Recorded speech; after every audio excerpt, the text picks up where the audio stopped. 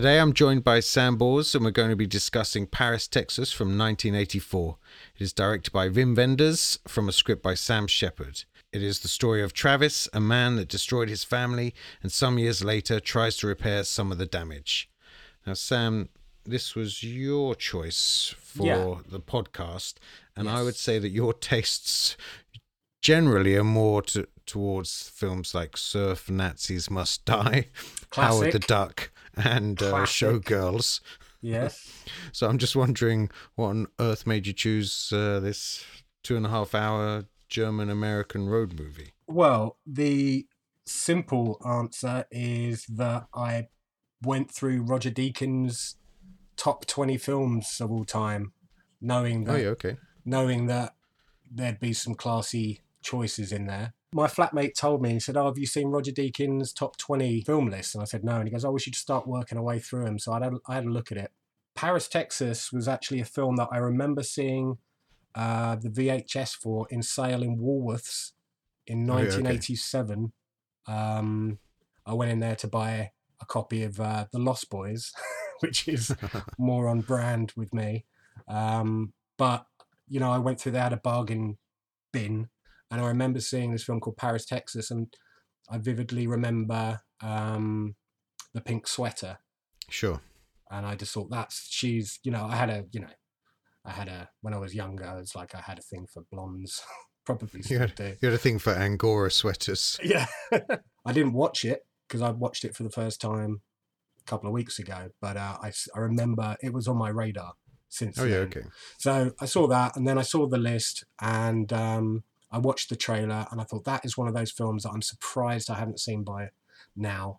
Let's ping it over to Shane and see if he hadn't seen it, which you said you hadn't, right? Well, I kind of thought I had, and I think because the pink sweater image is so iconic, and a few of those screen grabs from Harry Dean Stanton in the desert at the beginning, I felt like I'd seen it. I felt like I knew the film so well, and in fact, about 3 minutes in, I was like, I had never seen this before in my whole life. So it was actually, I kind of had the structure, I guess, spoiled by years of studying cinema, so I kind of knew what was going to happen all the way through. But yeah, it was much more of a delight and much lighter than I thought it was going to be. I thought it was going to be some arduous, Harry Dean Stanton catatonic in the desert for hours and hours and then stumbling into this peep show. But actually there's so much more going on, so much stuff about family, and it's quite light and funny in places. It's much more gentle than I thought it was going to. Yeah, sure. I think it's the Europeanness I didn't expect. I didn't know it was a European film. I mean, technically it is. Didn't it won a Golden Globe for Best Foreign Film?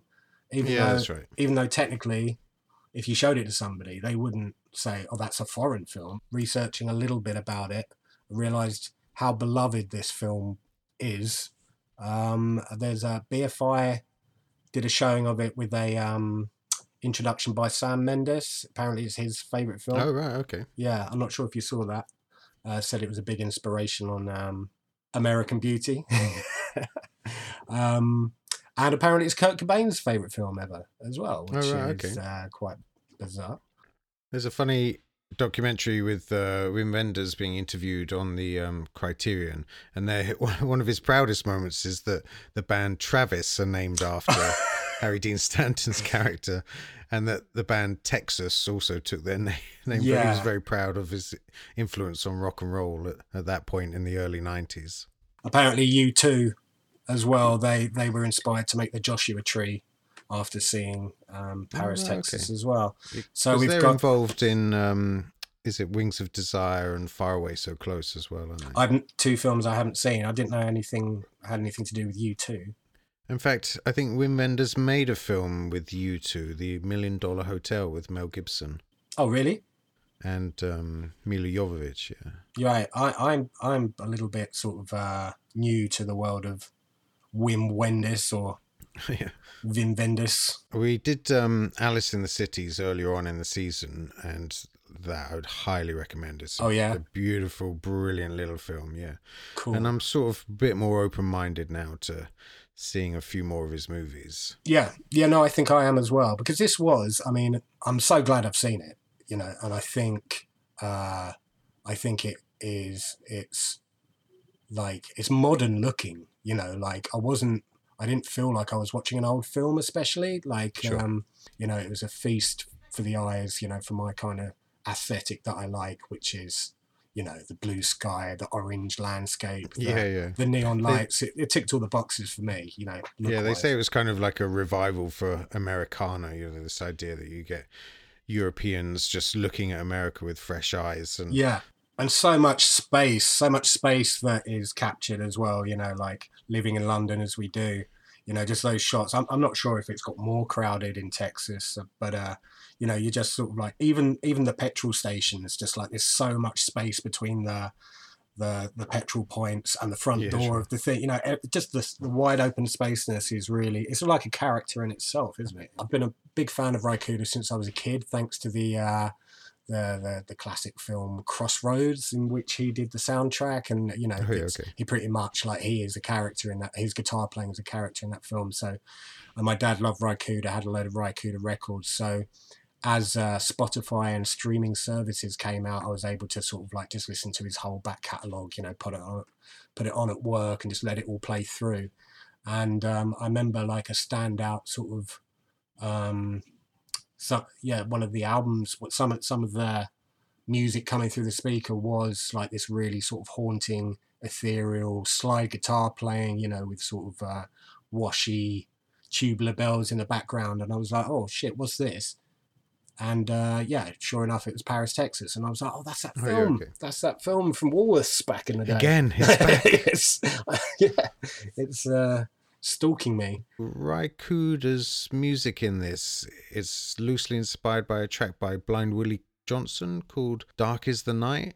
Oh, cool. Well, he riffs on, you know, he's so ingrained in being a big champion of like Americana folk music, that he often like pulls these old dusty riffs from back in the day, and he'll like modernize them, but then he'll still give credit to them, you know, as he did with the very respectful. Yeah, exactly. So that's interesting that it comes from that. I'll have to look that up. My first Ry Cooder was Southern Comfort. Yeah, which is great. A movie I've talked about before, but I'd love it. You know, it's just one of those classic, you know, 1980s movies, and just the music in that, you really feel like you're knee deep in the bayou being hunted by what do they call those Appalachian hillbillies or mutants or whatever the hell they are. Yeah, but his score is, it's not his scores that he does, they're not like a score that's meant to, you know, sort of sit under the picture and sort of inform the action, you know, like they've got their own personality and place in the, you know, they're meant to stand out, you know, and they're meant to meant to give, it's not just like background sounds, you know, like they definitely have themes, and you I'm sure you could probably hum, I'm not going to make you do it, but I'm sure you could probably hum the Southern Comfort theme, you know. Goes something like that,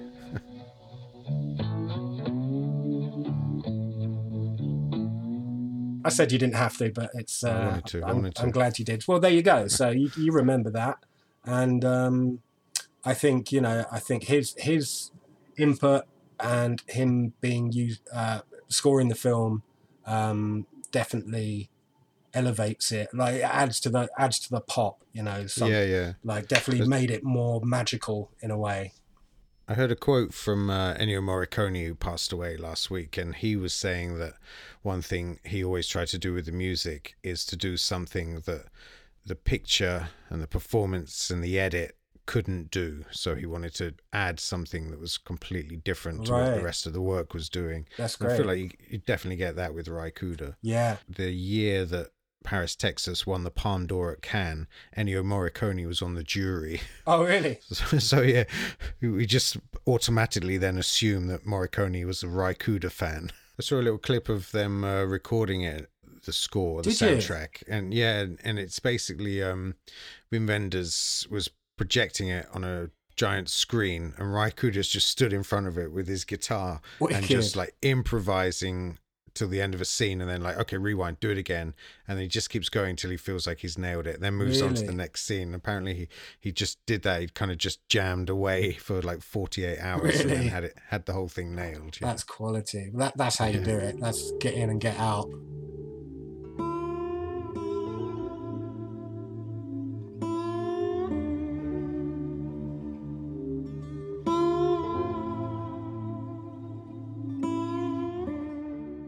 We get like the American desert, and then we go straight into, in one shot, we just see Harry Dean Stanton as Travis stood there in the middle of this huge, blistering hot space, carrying like a gallon of water that he's almost finished. And that's our introduction to him. I was, like I mentioned before, fearful that this was going to be the entire film, just him. I think it would have had like some sort of sublime hypnotic quality, but I'm glad it sort of kicks up a gear. He's pretty soon out of the desert into a tiny little desert bar looking for ice, passes out, and then he's in hospital.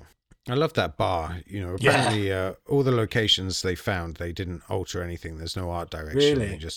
They just walked in and shot it as it was. Yeah, that was funny. I remember when he first opens the fridge and then he shuts it again, and I was like, why not have a beer? But I guess, well, I mean, now in retrospect, we know why he didn't want alcohol. He just he just went to the ice, and that's one of my pet hates is crunching ice. I can't even listen to the sound of it. And he crunches some ice, and all the hairs stood up on the back of my neck.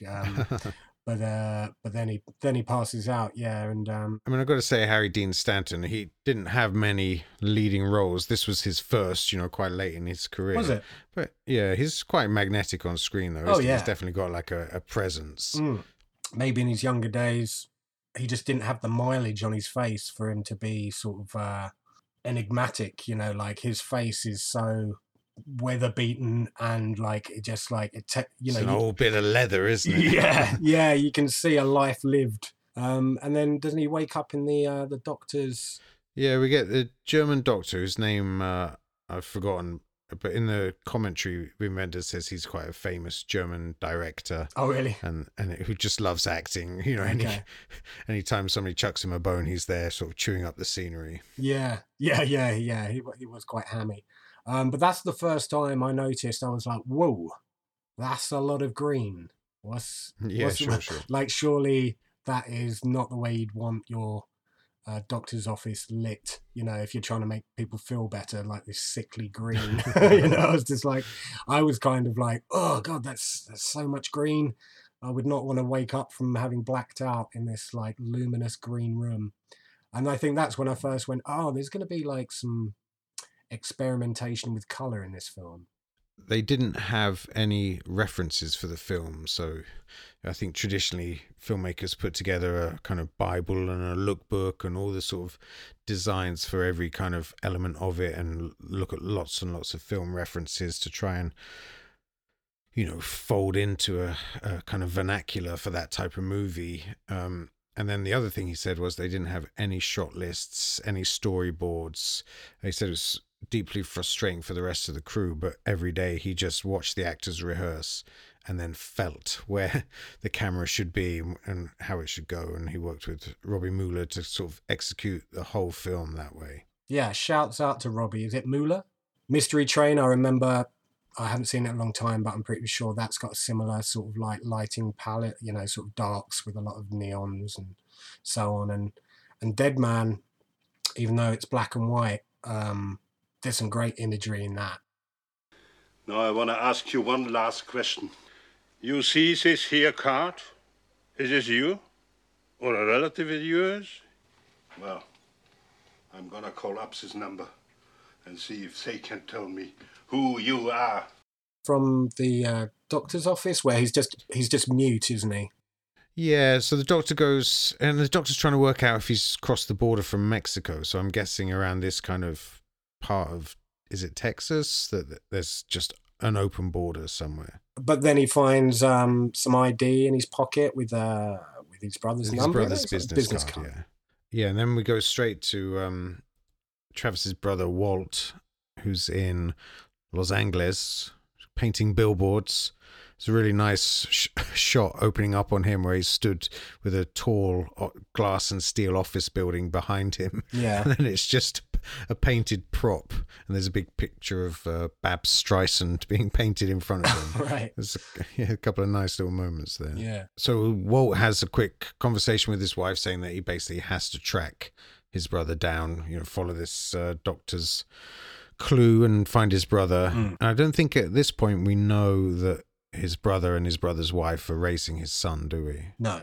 I think that comes a little bit later on. But yeah, then straight again, not wasting any time, straight away, Walt is on a plane, and then there's a beautiful little cutaway of him checking the map in a petrol station with this blazing red desert sunset behind him as he's lit by the green neon, like you mentioned. Yeah. Just so many of those beautiful little kind of traveling interludes, aren't there? When you have kind of traveled around a bit and you just stop, those are the moments that you remember sometimes, aren't they? Not the destinations themselves, just those little moments where you just go, wow. Yeah. And the film definitely feels like that. Like those guys making that film are just like, wow, look at this, look at this. Yeah, you see all those obscure kind of American sculptures in the background, giant dinosaurs and the dinosaurs, of course. Yeah, no, all of that. Yeah. I think they're definitely enjoying their kind of road trip filmmaking experience. Yeah, I mean, what came first, the script or Wim Wenders going to Texas and being like, yeah, I could shoot a film here. Like, he did a long kind of road trip recce and took like tons of Polaroids. Oh yeah, there was an exhibition of his, of all the photos that he took, I think. That's it. Yeah. Some of them are beautiful, again, they're on the Criterion. But the script itself was something he and Sam Shepard had known each other from like the festival circuit or whatever, and talked about putting a project together, and they didn't have anything apart from a kind of shared tonal meeting point. So this idea of a drifter coming out of the desert in America and trying to find his way to something, that was all they had. So they just kind of kept working on that concept till it became the first half of the film. Yeah. And then their plan was to shoot the first half of the film, see the actors in character, and then write the second half of the film and improvise it as they went along. Right.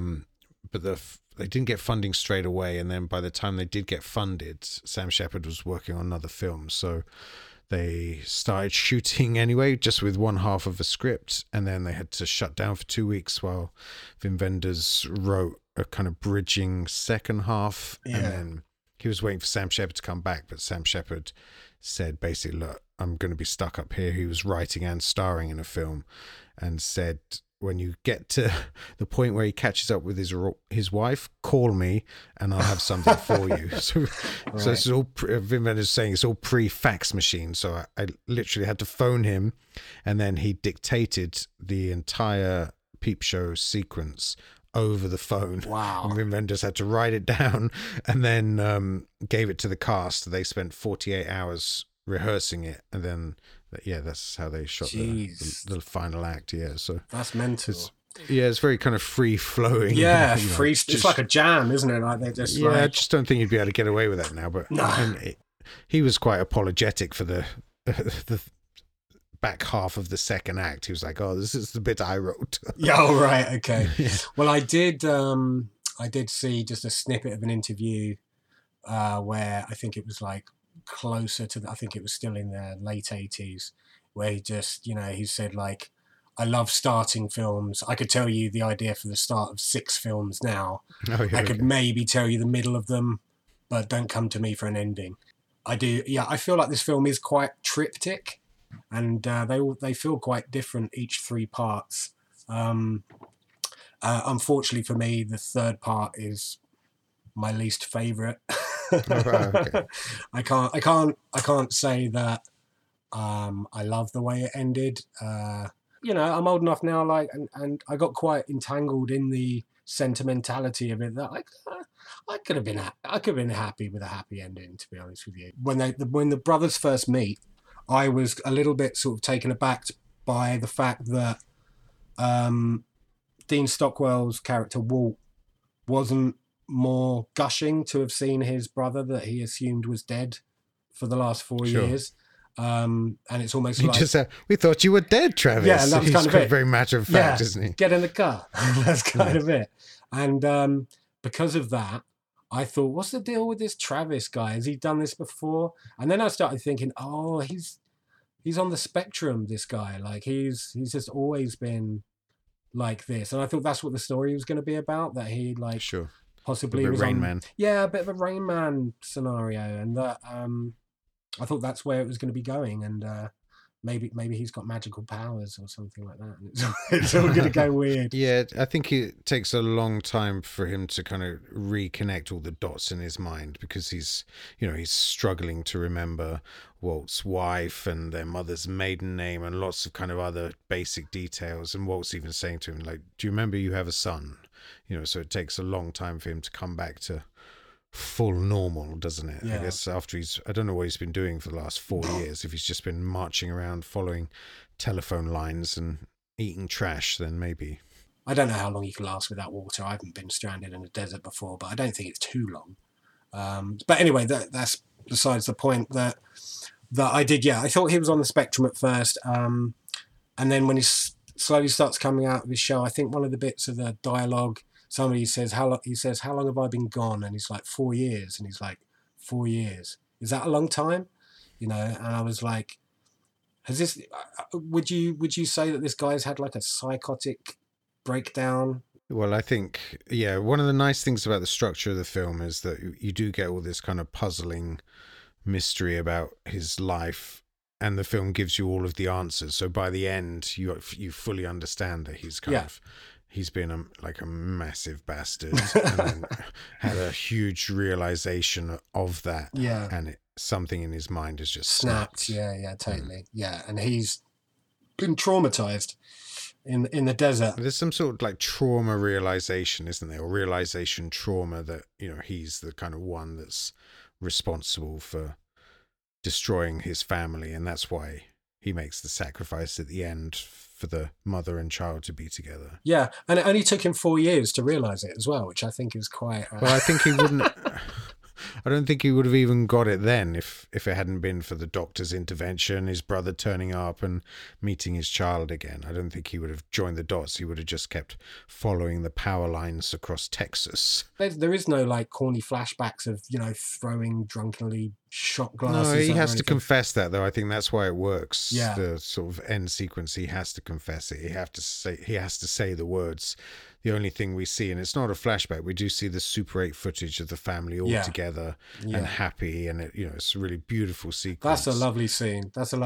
I was really touched. So so without jumping forward too much, he starts coming out of his shell a little bit on the drive home.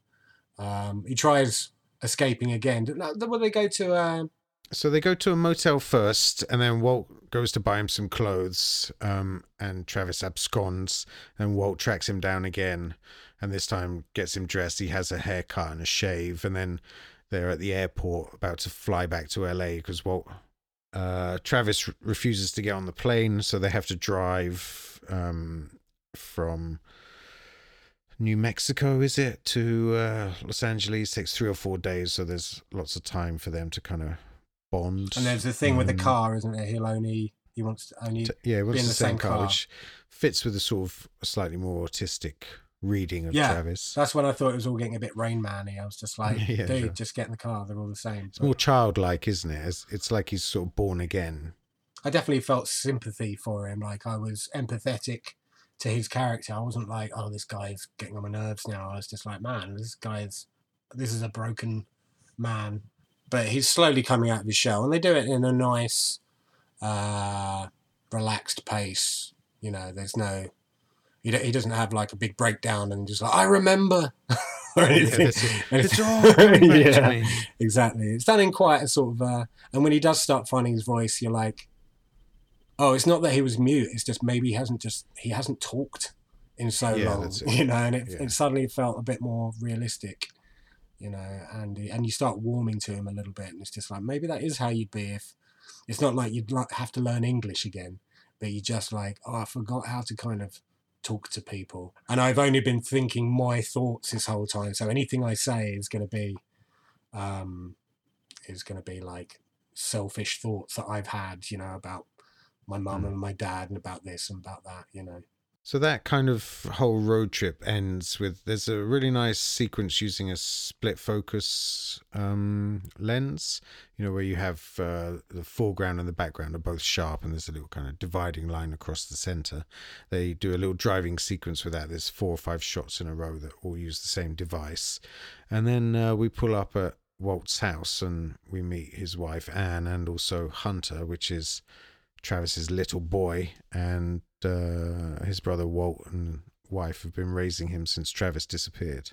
When I first saw their house, I think it is up on Mulholland Drive or somewhere. It's up in the hills. Oh yeah, it's San Fernando. That's San Fernando Valley, exactly. And they're up in the hills of it, and it made me think of Mulholland Drive because that's where that's kind of set. I think, yeah, I was watching it with my flatmates, and we were just like, ugh, I want to live there. You know, it's like such a nice location, you know, looking down over LA.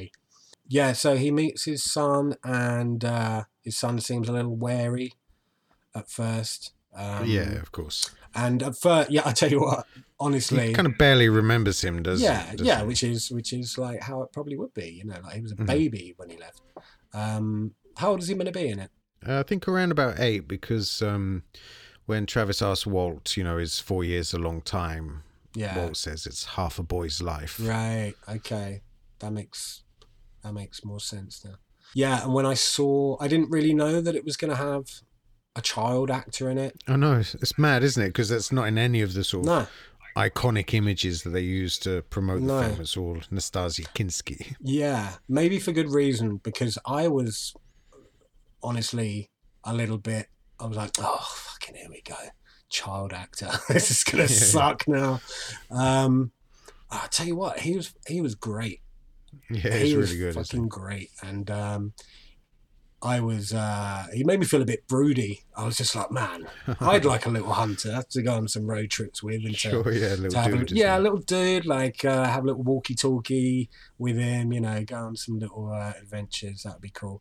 But he does, he acts well, you know, really naturalistic, and it's really believable. He has a beautiful line when they're in the motel after they've kind of decided to go hunting for Jane, his mother, and he's left his kind of foster parents behind, or his adoptive parents behind, and he just looks at Travis while he's laying in bed and he just says, you know, I'm so used to calling her mum, you know, like it's really bothering him that he's leaving his mum to go and find his mum. You know, like he's really kind of torn by that. And I thought it's a really arresting little moment. Yeah, it's a definite head fuck for a kid, but you know he's given the choice, and not in a you know, not in a pressured way. I don't think. I think that's what the nice build up.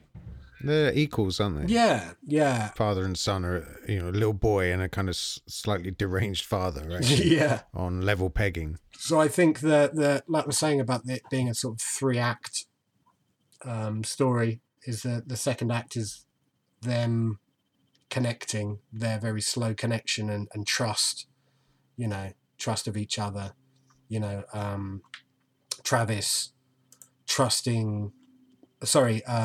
Hunter trusting his biological dad who's come along, and then also Travis not only trusting his son but trusting himself around his son, because maybe when he was like a baby or a toddler he might have just been, you know, a horrid drunk. Yeah, much wilder, definitely. Yeah, and he doesn't remember any of it. He doesn't remember doing any actually fathering, you know. So I think that is, it's almost like a sort of it's a love story in a way in the middle. Yeah, definitely. Yeah, and I was really caught up in it, and you know, the sort of like the push and pull of him trying to get a connection with his son, a strange son. It starts really awkwardly, doesn't it? Where he turns up at school and his son is just like, I'm not walking home with this guy, and jumps in a car with his mate. I was hurt, man. I was really hurt. Yeah, that's rough, isn't it? Yeah, I was just like, oh, poor fucker. Make an effort, you brat. Yeah. I loved. We all got, you know, there was only a few sort of laugh out loud moments, but one of them was Hunter's little mate that he had after school. Clearly, I don't know. I mean, he wasn't an actor or something. He's probably just like the son of somebody on the crew or something. They just said, look, I've got a kid about his age. But he really had the voice of somebody from the old Charlie Brown cartoons. Who is that guy? You know him? Yeah, he's my father's brother. No.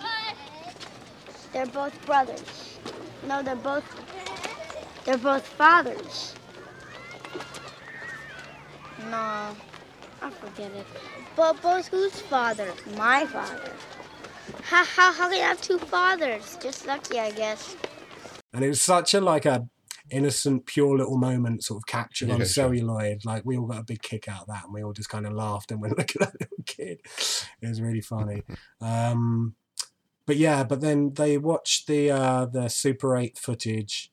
I think we already mentioned that before, that is actually sort of, you see his kind of anguish and his regret and remorse just through a silent performance, just not even doing too much. He's kind of looking at it, but occasionally looking down.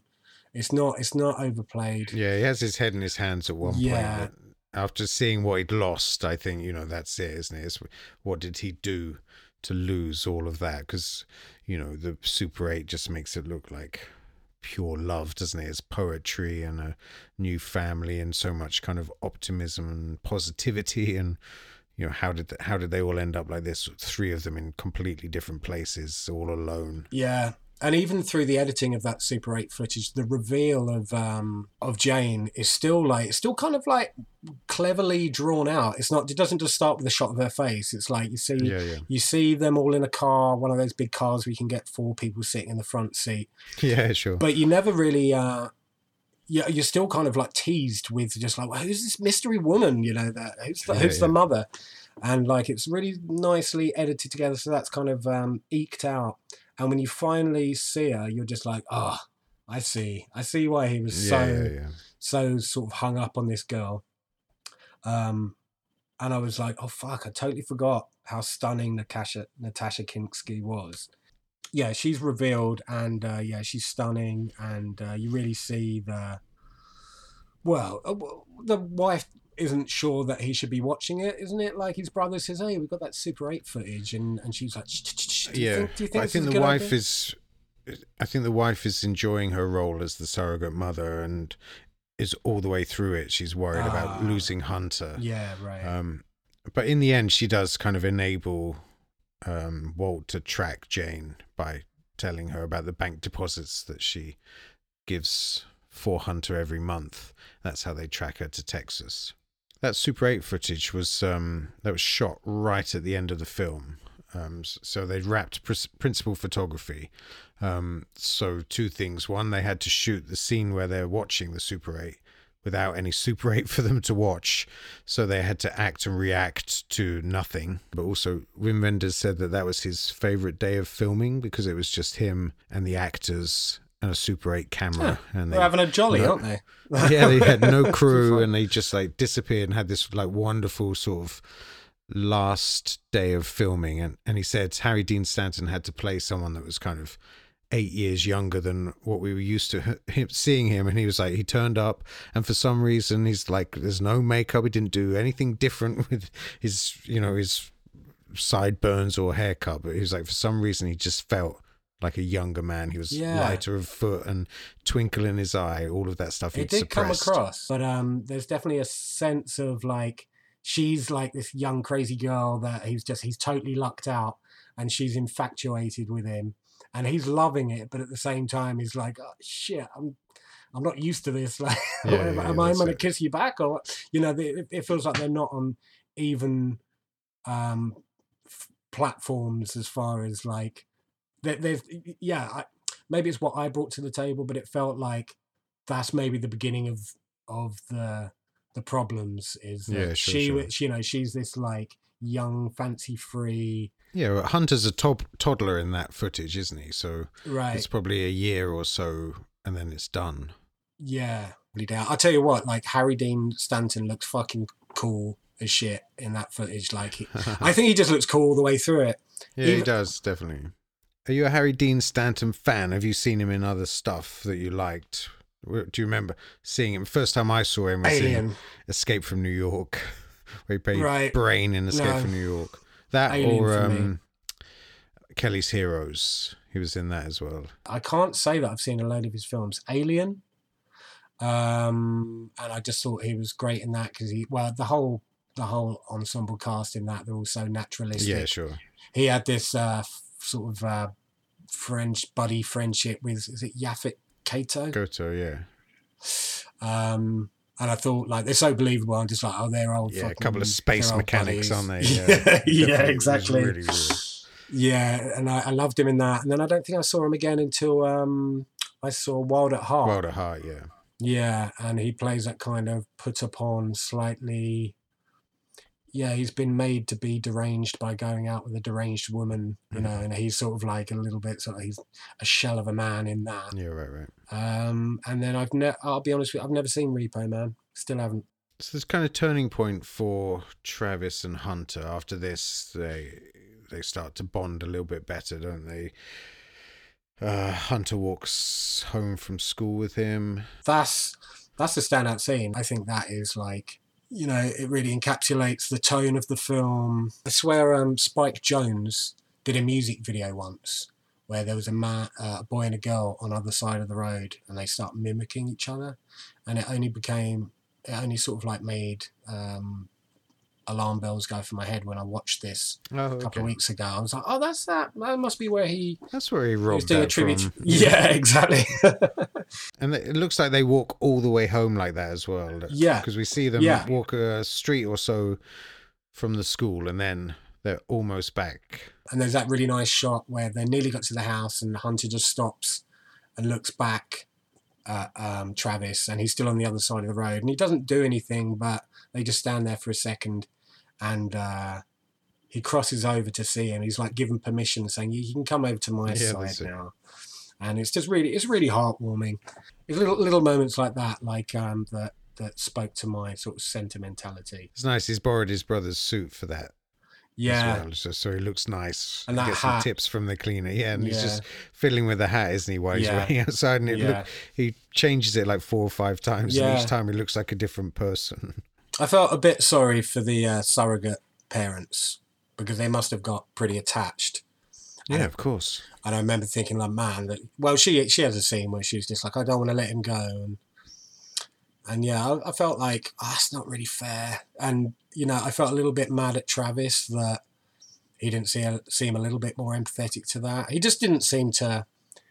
He probably would have gone on his own, would he not? Yeah, I think that was his plan. Yeah.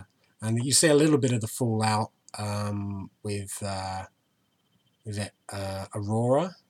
No, that's the actress's name, Anne. Anne, yeah, she seems pretty cut up about it. I think maybe Walt is maybe a little bit like, cool, like, back to my old life. I can get with my job now. Cool. What I liked about Walt's response was that he was very much protecting his brother still. He was like, look, we can't just pretend that our brother's kid is mine now that he's back. You know, like, we should at least give him a chance to try and do whatever it is that he wants to do. And then, you know, the subtext being that if it doesn't work out, they can be the safety net for little Hunter. Yeah, and then it kind of like it shifts gear into a kind of like road movie for the second third. And I really enjoyed that. I loved that scene of them trying to track her down. Yeah, it's really nice. I love all that stuff. All the way on the road to the stuff of the drive-through bank in Texas, which is just like a bonkers visual moment anyway. And then with them both falling asleep on their stakeout, waking up and just catching her car as it pulls out and then chasing it along the freeway, and there being 2 of the same car exactly at the junction. There was a bit of tension there. I felt a bit of tension there. I was like, oh man, they're going to have got the wrong car, and now they're going to end up following this one for ages and find out it's like somebody wearing a blue Angora sweater. Not a pink one, just a really frustrating detour. Yeah. But I mean, they pretty much nail it, don't they? Right day, right time, right person.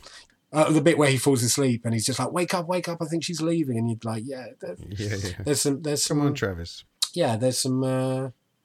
there's some film there. It's like it was like watching a film. I mean, after they follow her to the peep show. Yeah, the peep show. But then when it goes into the peep show, it's almost like it's a bit David Lynchy in a way, but in a very sort of sugar-coated way, like... But slightly themed, a little bit secret cinema.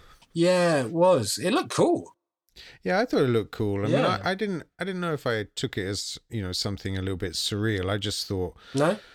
No, I just think of all those kind of sad men going in there, and what is it that they really want is a little bit of contact and communication and to feel like they're human. So they probably, half of them probably go in there to get off, but half of them probably just go in there to talk. Yeah, no, I didn't find it seedy or anything. I think, well, it's just not something we do, is it? Like, suspect cough there. Yeah. It's to go somewhere like that in the daytime is surreal for me. Like I wouldn't think to go into a place not in Texas, like it's it's the hottest part of the day, not a cloud in the sky, and you go into this weird like neon lit multi-chambered room with like a greaser pimp and scantily dressed girls walking around. Like how could that not be surreal to your average bloke from Essex? Like that's not anything I'm used to. So I found it surreal, but it wasn't threatening. I was worried that it was going to get weird and it was going to it was like maybe there was going to be some bloodshed, isn't it? Yeah, I guess so. The threat and from the pimp. Who did you say it was again? It's John Lurie, who's a trumpet player and musician actor. He plays the pimp, doesn't he? He just sort of shoos him out of the bar and sends him downstairs. Yeah, and there's that good bit of suspense where like he doesn't actually see Jane's face, does he? Just sees her from the back, but he's not 100% sure that it's her. And that's the reveal, isn't it? Does she turn around? She does, but after he's gone. Yeah, after she's gone. And that's the poster shot, isn't it? The kind of iconic image of her looking over her shoulder in pink Angora. They just nailed it. Just the hair, the sort of peroxide-y platinum blonde hair. Yeah, perfect kind of iconic screen presence. So good. When they just nail it. Like every single bit of it. The makeup, the casting, apparently that jumper, they didn't have the correct wardrobe for her at all. Really? Wim Wenders wasn't happy, and that was picked up the morning that they shot that sequence. It was picked up at a yard sale. No way. Costume designer that morning. That's mental. It goes down to the peep show area and calls up for her and gets sent a nurse instead. That's Do you remember that? That's right. And she's really brassy and also like pissed off. She's really brassy. Yeah. Totally. Like he's wasting her time. And then, but it's quite good because it kind of establishes what the business is all about. You get to see that it's a peep show. You get to see that there's the one-way mirror is one-way mirror clearly, exactly, and you get to see what it's all about. We get Jane entering the booth to talk to whoever's on the other side of the one-way mirror. She doesn't know it's Travis. She comes in and then he leaves the phone off the hook and leaves, doesn't he? So he can't stay in there. Yeah. I think one of the ironies of the film is that by the end of it, after her experience with him, she's become the thing he was most afraid that she was going to be. But there is something about how women mature quicker than men and how some men, are perpetual teenagers, even into their 40s and 50s. They still act like, honestly, don't know like what you babies. mean. I don't know what you mean. I'm not pointing any fingers. It's not an accusation. I'm talking about the films. Oh, okay. Yeah, cool.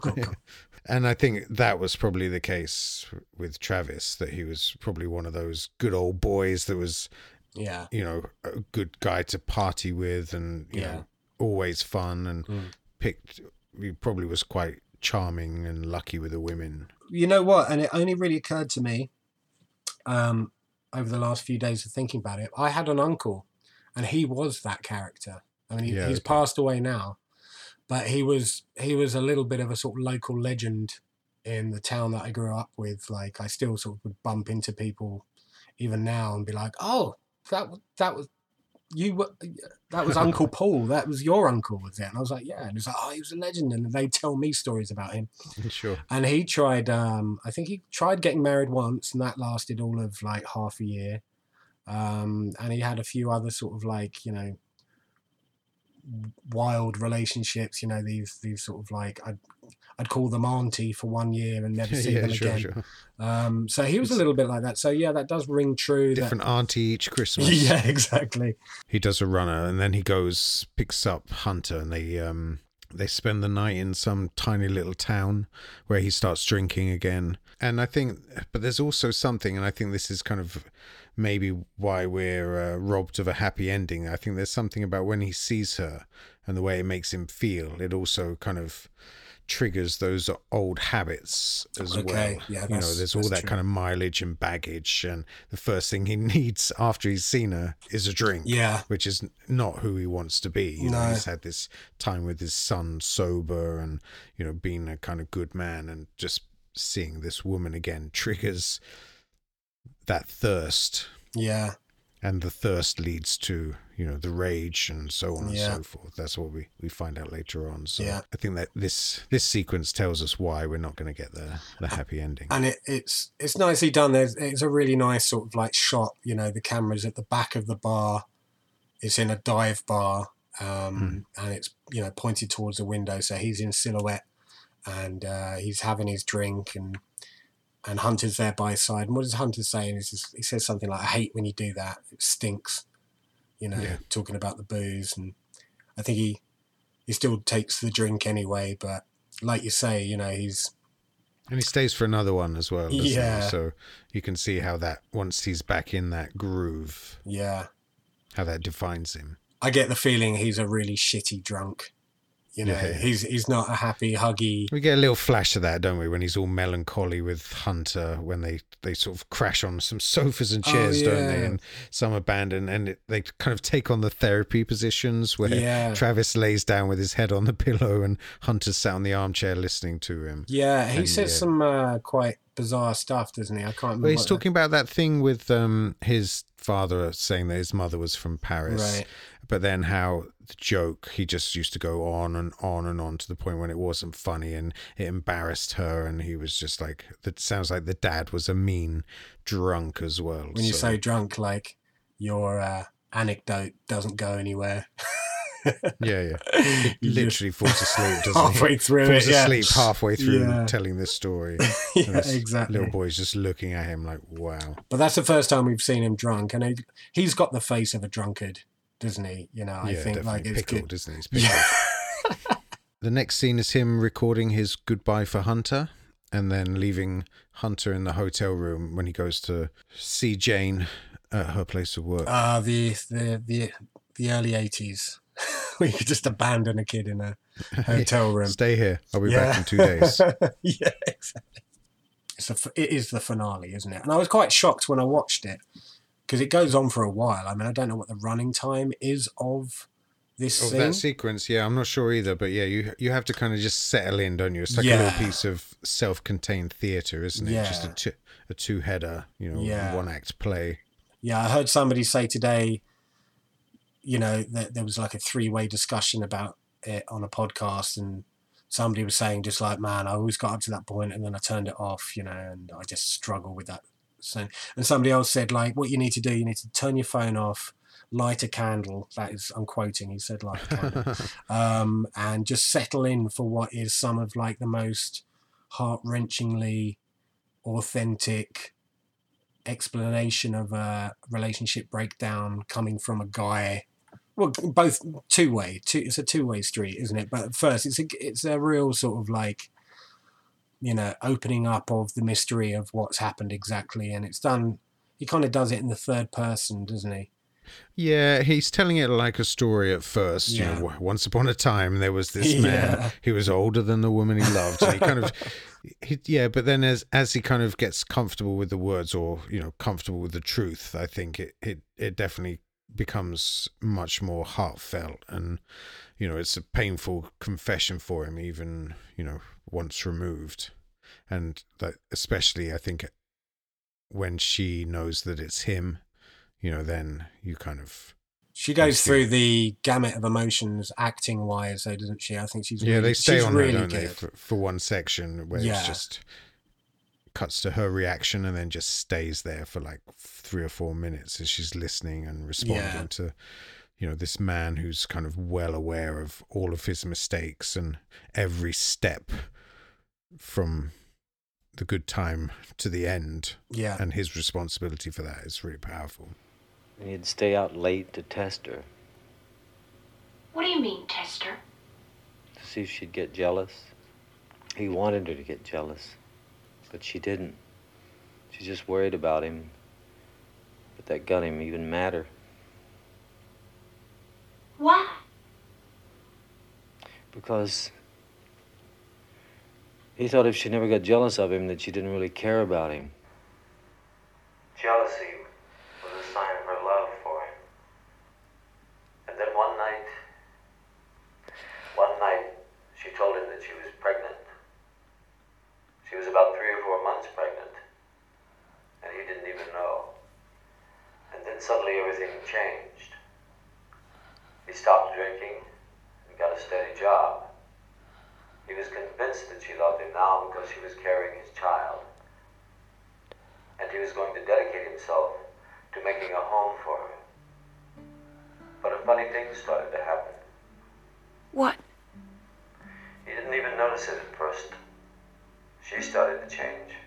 I'm quite mad at her. Like, why is she working in this pretty grotty job when she knows she's got a son out there? And all right, yeah, she's like going in and paying what she can and stuff, but Well, she's contributing to Hunter's upbringing. I know, but she's the one that stays in touch. The father's fucked off completely. Oh right, he's got nothing. Yeah, she's doing a much better job at being a parent distant than he has been. Were you angry at him when you found out he had a son? Yeah, and it's really honest, Well, she loves him, doesn't she? That's the thing. And he's abused her, and she has kind of, I don't know if she's forgiven him, but no, because you see her go from being sort of like mad. You see her sort of go realization who it is, feel quite sad that like, oh my god, this is the first time I've heard his voice in ages. Then kind of like show a little bit of just like, I fucking hate this guy, and then a little bit of like, oh, but this is the most open I've ever heard him talk. And just within sort of 3 minutes, you see her like really go through the Krypton factor of emotions like you would do. Some great. I don't know how many times they rehearsed it, but it's some great acting. Is it Sam Shepard who wrote that entirely? Yeah, so he wrote that entire sequence. That was the sequence that was dictated over the phone. Oh, great. That's a few days before they shot it. It is good. Yeah, and I think, you understand by the end why she has ended up where she is doing what she's doing. It's pretty grotty, but it's a way for her to cope, just looking into that mirror every day and hearing these voices. And she says at one point, every man that comes in has your voice. They all sound like you. Oh, did she say that? That's nice. Mm. Well, I think it's more like it's a curse. Oh. Okay. I was watching that going, I've been to Amsterdam and the peep shows that, they're not as innocent as this makes it out to look like. It's not usually just about lonely people wanting to talk about their day. I mean, it's usually about some girl dancing about in less and less clothes. Yeah, I mean, I think I'm probably going to have to take the fifth on this.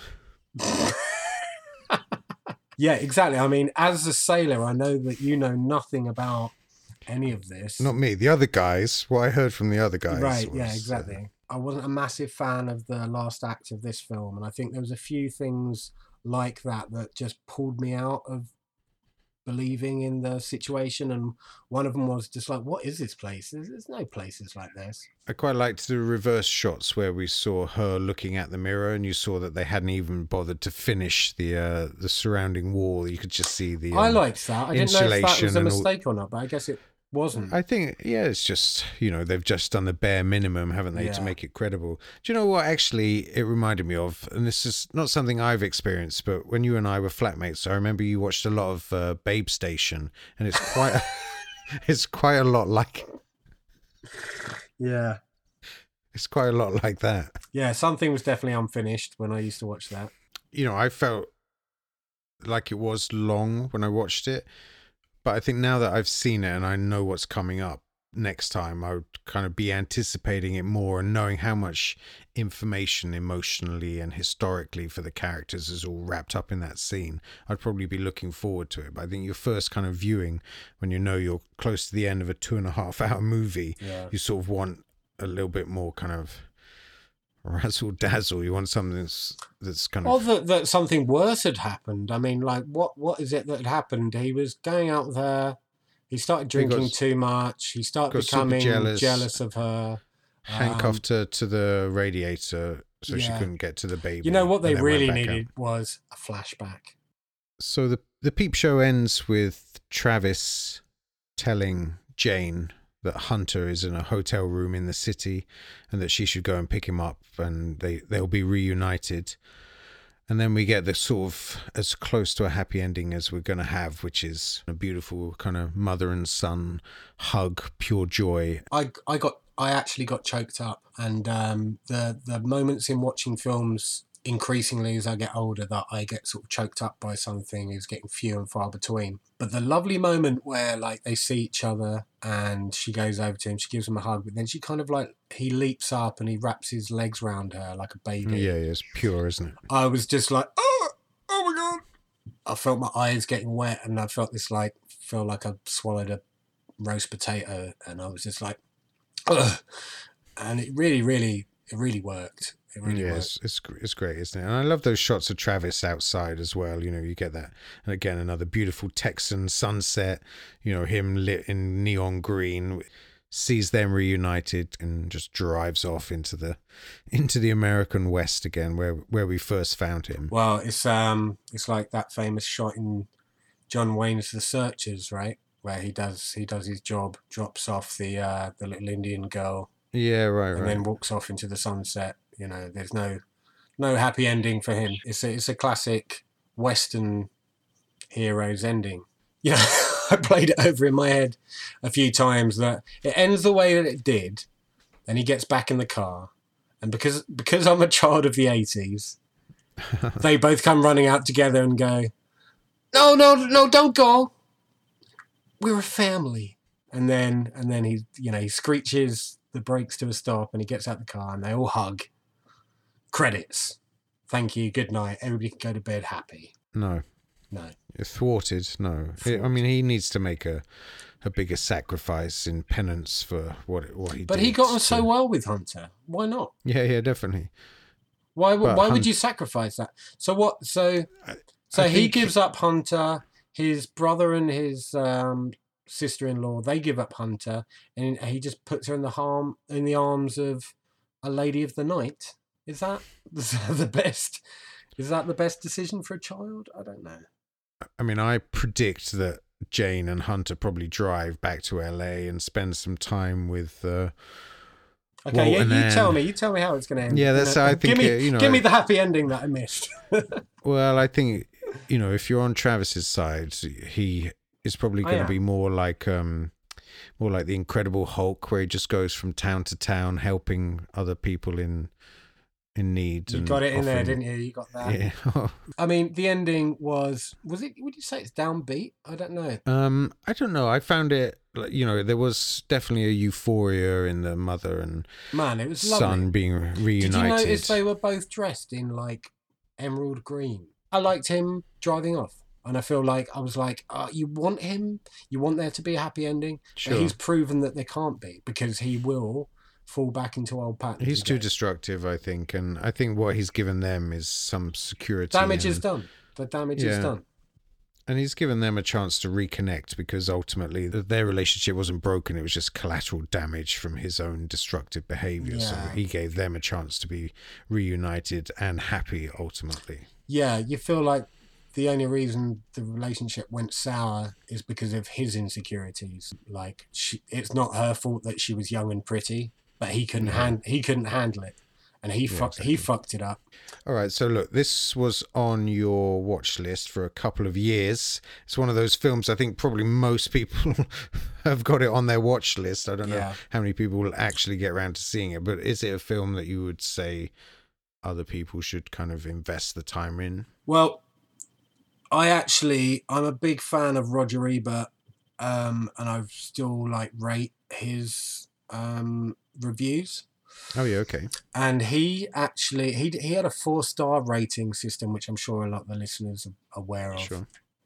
And he did half stars and all the rest.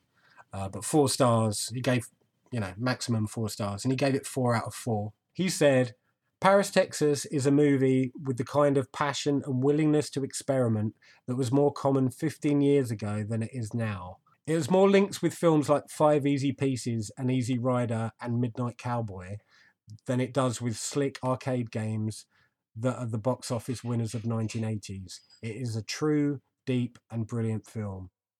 I was satisfied when I got to the end of it. And everybody I watched it with, like a few different age brackets of people. And everybody said, nobody said they didn't like it. Everybody said, yeah, that was good.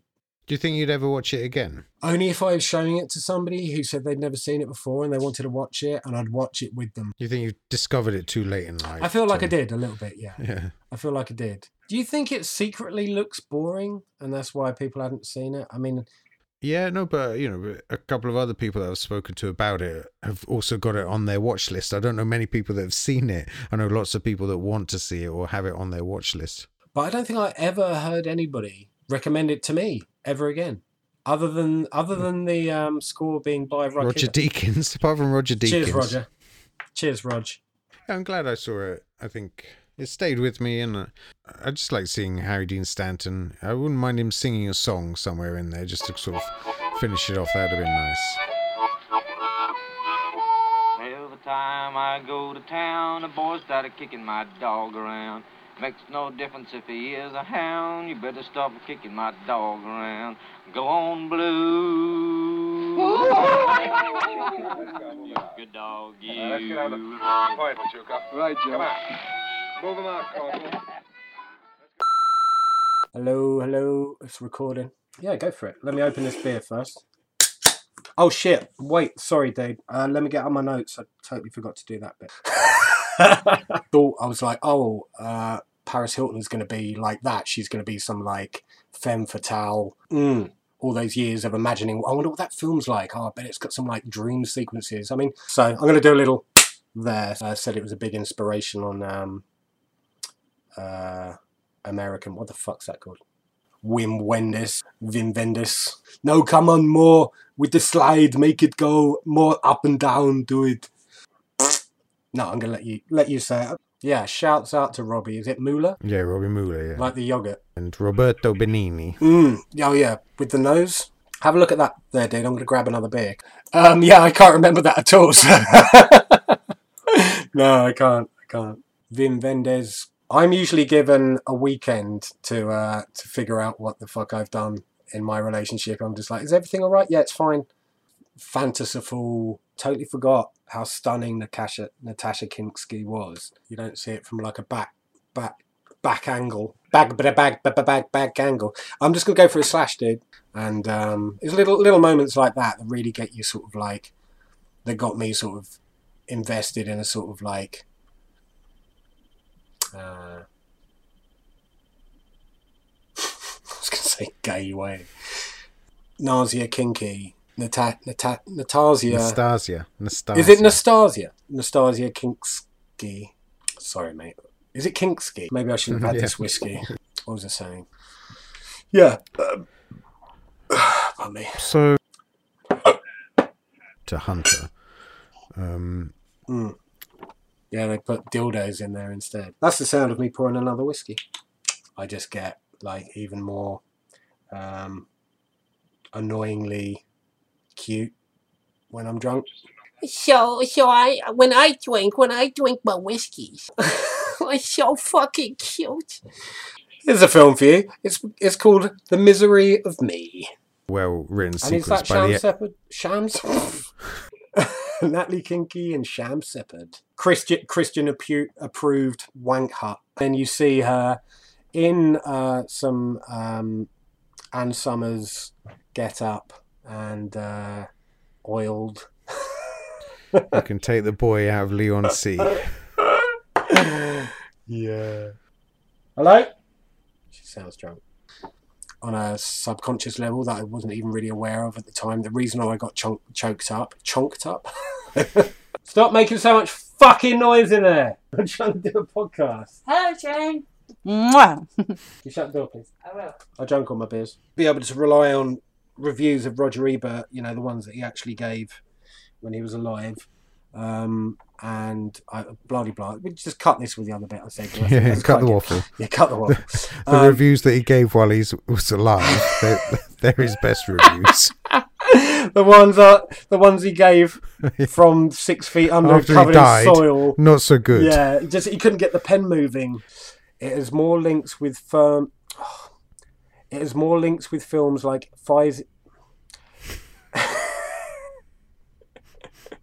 Didn't know you were going to do some reading, Sam. Yeah, I didn't know either. Woo! I need my glasses. I've been making a IMDb list of films that I've watched throughout the years. Yeah, I think that's the thing. Like I said, I saw in that bargain bucket movies the Oscar-winning cinematographer wants you to see. That's it. We're done. Can you leave in some of the comedy? I think this would be funny. Yeah, definitely. Leave in some of the comedy.